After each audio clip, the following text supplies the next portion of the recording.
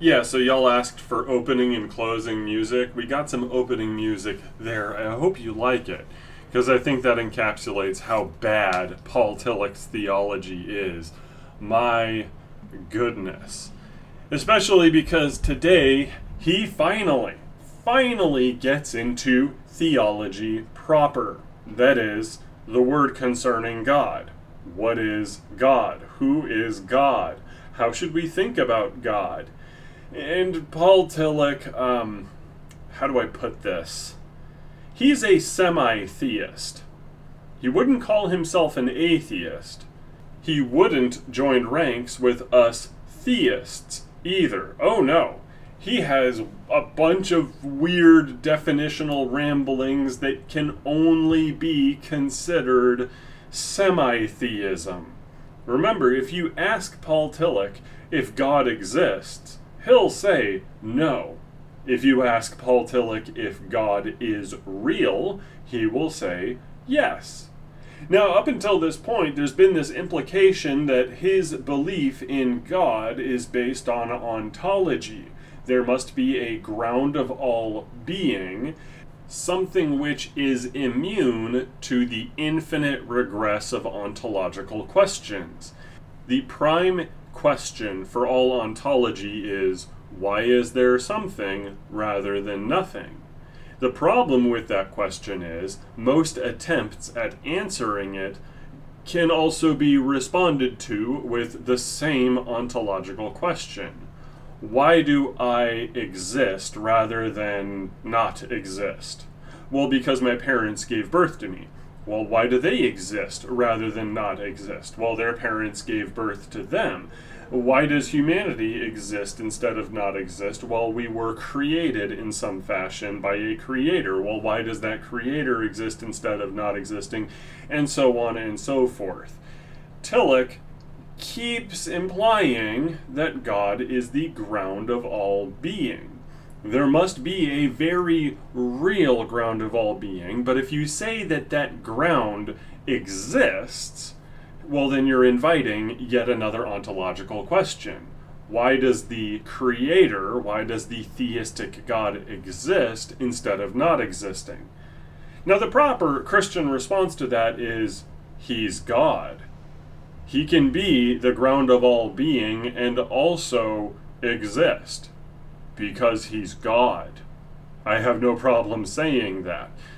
For some mysterious reason, Paul Tillich believes that if you can ask a question, the answer or lack thereof means that the thing itself is somehow automatically contingent and therefore can't be the true God of theism.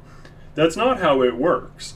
But Tillich is not a theologian in the truest sense. He is a philosopher that loves philosophy. He loves phenomenology, he loves ontology, he loves existentialism, so he thinks that somehow his philosophical underpinnings can totally pwn God. Let's see what he says about the meaning of God. God and man's ultimate concern. God is the answer to the question implied in man's finitude. He is the name for that which concerns man ultimately. This does not mean that first there is a being called God, and then the demand that man should be ultimately concerned about him. It means that whatever concerns a man ultimately becomes God for him. And conversely, it means that a man can be concerned ultimately only about that which is God for him.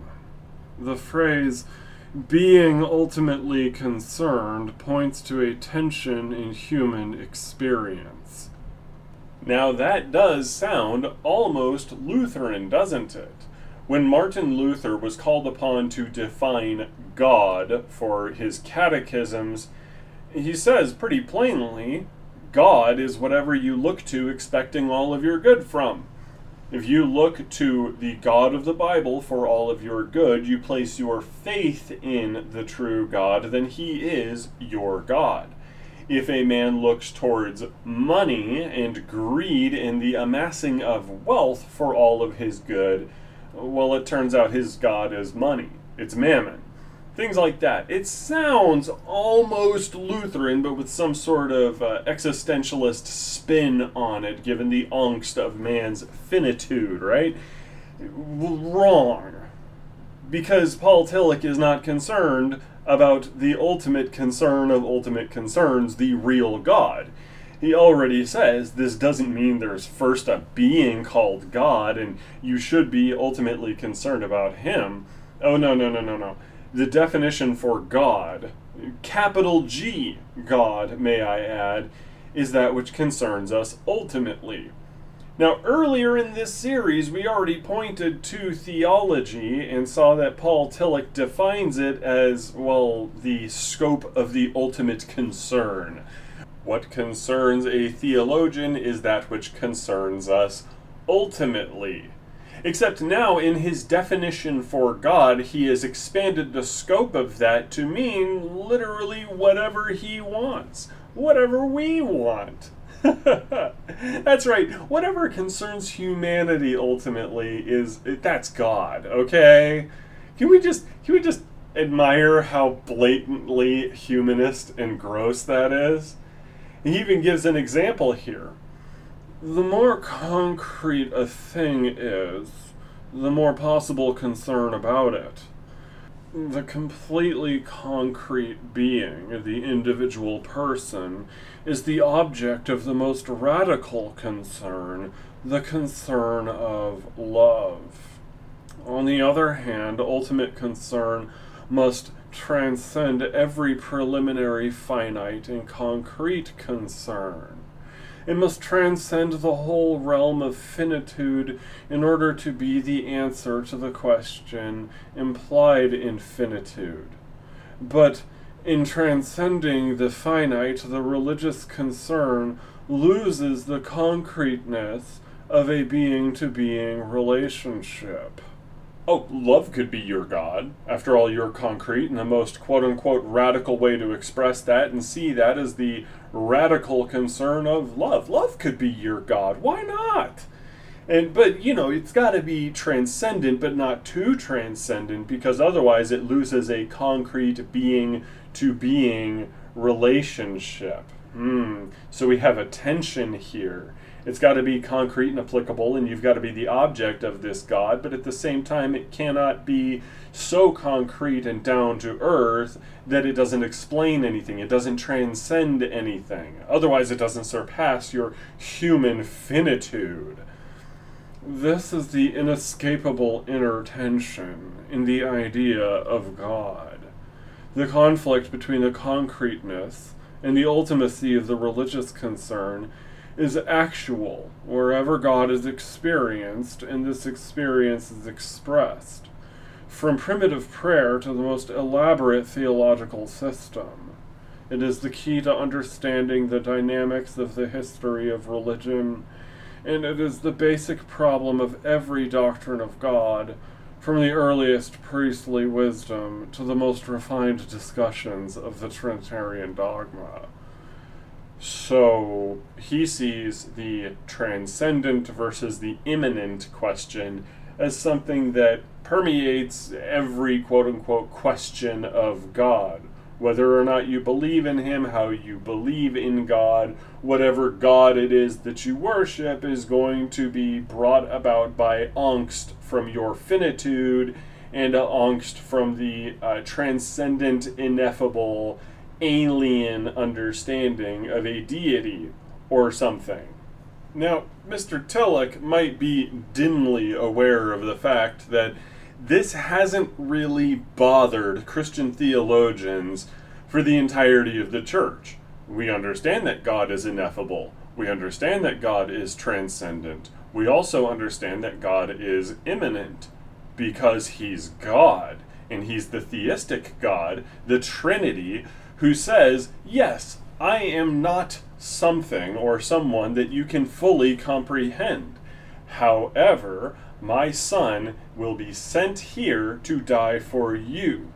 Do you want the immanent God? Our Lord Christ came to earth to die for us, and then he sent the Holy Spirit to be among us. And our Heavenly Father, thus, with Holy Scripture, resolves that so-called tension. But Mr. Tillich, while dimly aware of that, answers this by putting on his anthropology hat. He says, a phenomenological description of the meaning of God in every religion, including the Christian, offers the following definition of the meaning of the term God. Gods are beings who transcend the realm of ordinary experience in power and meaning, with whom men have relations which surpass ordinary relations in intensity and significance. A discussion of each element of this basic description will give a full phenomenological picture of the meaning of God, and this will be the tool with which an interpretation of the nature and development of the phenomena which are called religious may be fashioned.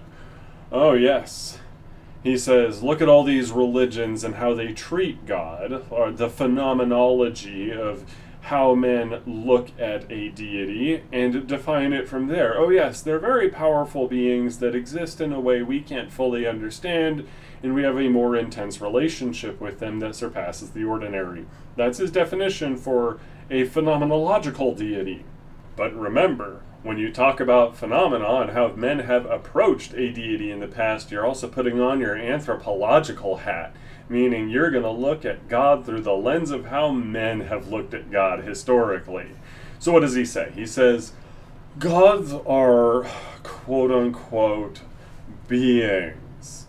They are experienced, named, and defined in concrete, intuitive terms through the exhaustive use of all the ontological elements and categories of finitude.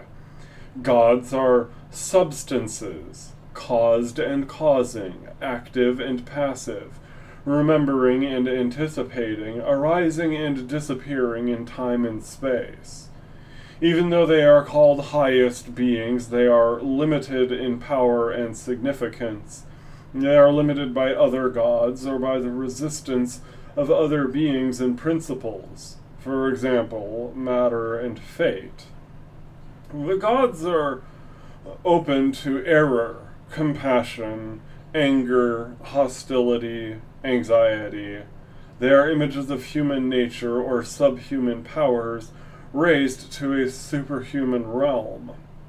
This fact, which theologians must face in all its implications, is the basis of all theories of projection, which say that the gods are simply imaginary projections of elements of finitude, natural and human elements. Now remember, he says that all of this applies to the God of the Bible, to Christian theology. So let's reread a little bit of this. Gods are substances, caused and causing, so he believes that the Christian God is caused. He believes that God is active and passive, remembering and anticipating, arising and disappearing in time and space. Really? Doesn't sound like he believes in the God of the Bible. But he also says that this God, then, that we Christians worship would be open to error, compassion, anger, hostility, anxiety. He does not believe in an impassible God. He does not believe in a perfect God, unless the God you're speaking about is his ground of all being that doesn't exist but is also somehow real. Paul Tillich here denying the God of the Bible as the Bible presents God. Paul Tillich denying Christian theology. But he isn't an atheist. He will say up and down that, oh, God is real. He's the ground of all being. So we're calling this semitheism. And it is certainly not Christian if he's willing to say these things about God. Again, though, he believes in God, and he says that God is holy. What does he mean by that? Well, the holy is the quality of that which concerns man ultimately. Only that which is holy can give man ultimate concern, and only that which gives man ultimate concern has the quality of holiness. So what's he getting at? Well, the more important something is to you, I guess, the more holy it is, if it is of that both transcendent and concrete tension that he calls God. But that also means that holiness is established by man. Something or someone cannot be holy inherently, or else they are, as Tillich here says, demonic. Holiness cannot become actual except through holy objects. But holy objects are not holy in and of themselves. They are holy only by negating themselves in pointing to the divine of which they are mediums. If they establish themselves as holy, they become demonic. They are still holy, but their holiness is anti-divine. And he gives some examples about how, like, a nation or an object can be holy, but if it's considered holy in and of itself, well, then it's bad, it's anti-divine, it's demonic. Which means holiness must be about ultimate concern, according to Tillich, which is designated by man. Something can't tell you that it is holy. If God tells you that he is holy in and of himself, Paul Tillich would say, well, God, you're being a demon right now. Yes, that is exactly what Paul Tillich is saying. Because again, he has an anthropocentric religion. He believes man is the measure of all things, and therefore man's ultimate concern is what designates something as holy or God. We decide who God is and what God is based on our actions and our priorities. And we have every right to destroy that which has a quote-unquote demonic or inherently holy aspect to it. So he says, justice is the criterion which judges idolatrous holiness. The prophets attack demonic forms of holiness in the name of justice. The Greek philosophers criticize a demonically distorted cult in the name of decay. In the name of the justice which God gives, the reformers destroy a system of sacred things and acts which claimed holiness for itself. In the name of social justice, modern revolutionary movements challenge sacred institutions which protect social injustice. In all these cases, it is demonic holiness, not holiness as such, which comes under attack. And we have an idea now of where he's coming from. Holy has to be based on what we just naturally gravitate to in terms of our ultimate concern. If it claims to be holy, or if it says that it's holy, it must be destroyed, which is why he has such sympathy, you see, for pagan Greek philosophers, for the reformers, probably the radical reformers, going around destroying statues and icons. And when he says modern revolutionary movements, in this positive sense, destroying quote-unquote sacred institutions that guard injustice, he's giving some more of his Marxist priors. Paul Tillich was a Marxist. He loved thinking along Marxist lines, and this is kind of just a rewording of Marxism. Marx thought it was the people, the proletariat, that were so wonderful and holy and should naturally have whatever they want according to the principle of equality. Anything else was an oppressor. There's the oppressor class, then the oppressed class, and the oppressed class must destroy, in the name of justice, the oppressor class. Tillich sees holy and demonic in terms similar to Marx. Holy is the oppressed, demonic is the oppressor, and therefore the oppressors must rise up for justice to destroy the demonic things that claim they are holy. Oh my goodness, it is religious Marxism. But don't you dare think that holiness has anything to do with moral quality. He denies that because he thinks moral perfection is an impossibility. So, he says, moral law replaces the tremendum and the fascinosum of holiness. The holy loses its depth, its mystery, its numinous character. Yes, you can't experience mystery and ecstatic things if holy means righteous and set apart on account of perfection. Oh no. But that's where he broaches the topic of Luther. This is not true of Luther and many of his followers. The demonic elements in Luther's doctrine of God, his occasional identification of the wrath of God with Satan, the half-divine, half-demonic picture he gives of God's acting in nature and history, all this constitutes the greatness and the danger of Luther's understanding of the holy. The experience he describes certainly is numinous, tremendous, and fascinating, but it is not safeguarded against demonic distortion and against the resurgence of the unclean with the holy. Speaking on other reformers like Calvin, he says, in Calvin and his followers, the opposite trend prevails. Fear of the demonic permeates Calvin's doctrine of the divine holiness. An almost neurotic anxiety about the unclean develops in later Calvinism. The word Puritan is most indicative of this trend. The holy is the clean. Cleanliness becomes holiness. This means the end of the numinous character of the holy. The tremendum becomes fear of the law and of judgment. The fascinosum becomes pride and self-control and repression. Many theological problems and many psychotherapeutic phenomena are rooted in the ambiguity of the contrast between the holy and the unclean. So for the semi-theist, like Paul Tillich, you can't say that holiness is a matter of right and wrong. Right and wrong belongs to the world of man, thank you very much, just as holiness belongs to the phenomenological actions of man and mankind's priorities. Therefore, anything which deviates from his definitions is automatically bad, it's demonic, blah blah blah.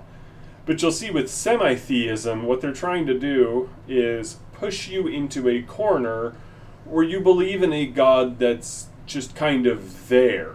We'll explore that next week and why it is so far off base, because Paul Tillich, in trying to deny that God exists but also present God as real, he falls into a kind of deism that doesn't even approach deism classically stated.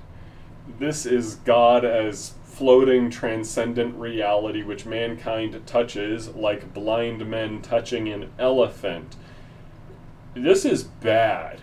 This is so far removed from anything resembling historic Christianity or the Christianity that the Bible gives us, that when you look at all the churches influenced by Paul Tillich, it starts explaining to us why they don't care what the Bible says, why they seem to care about social justice, why they seem to care about the world's morality so much.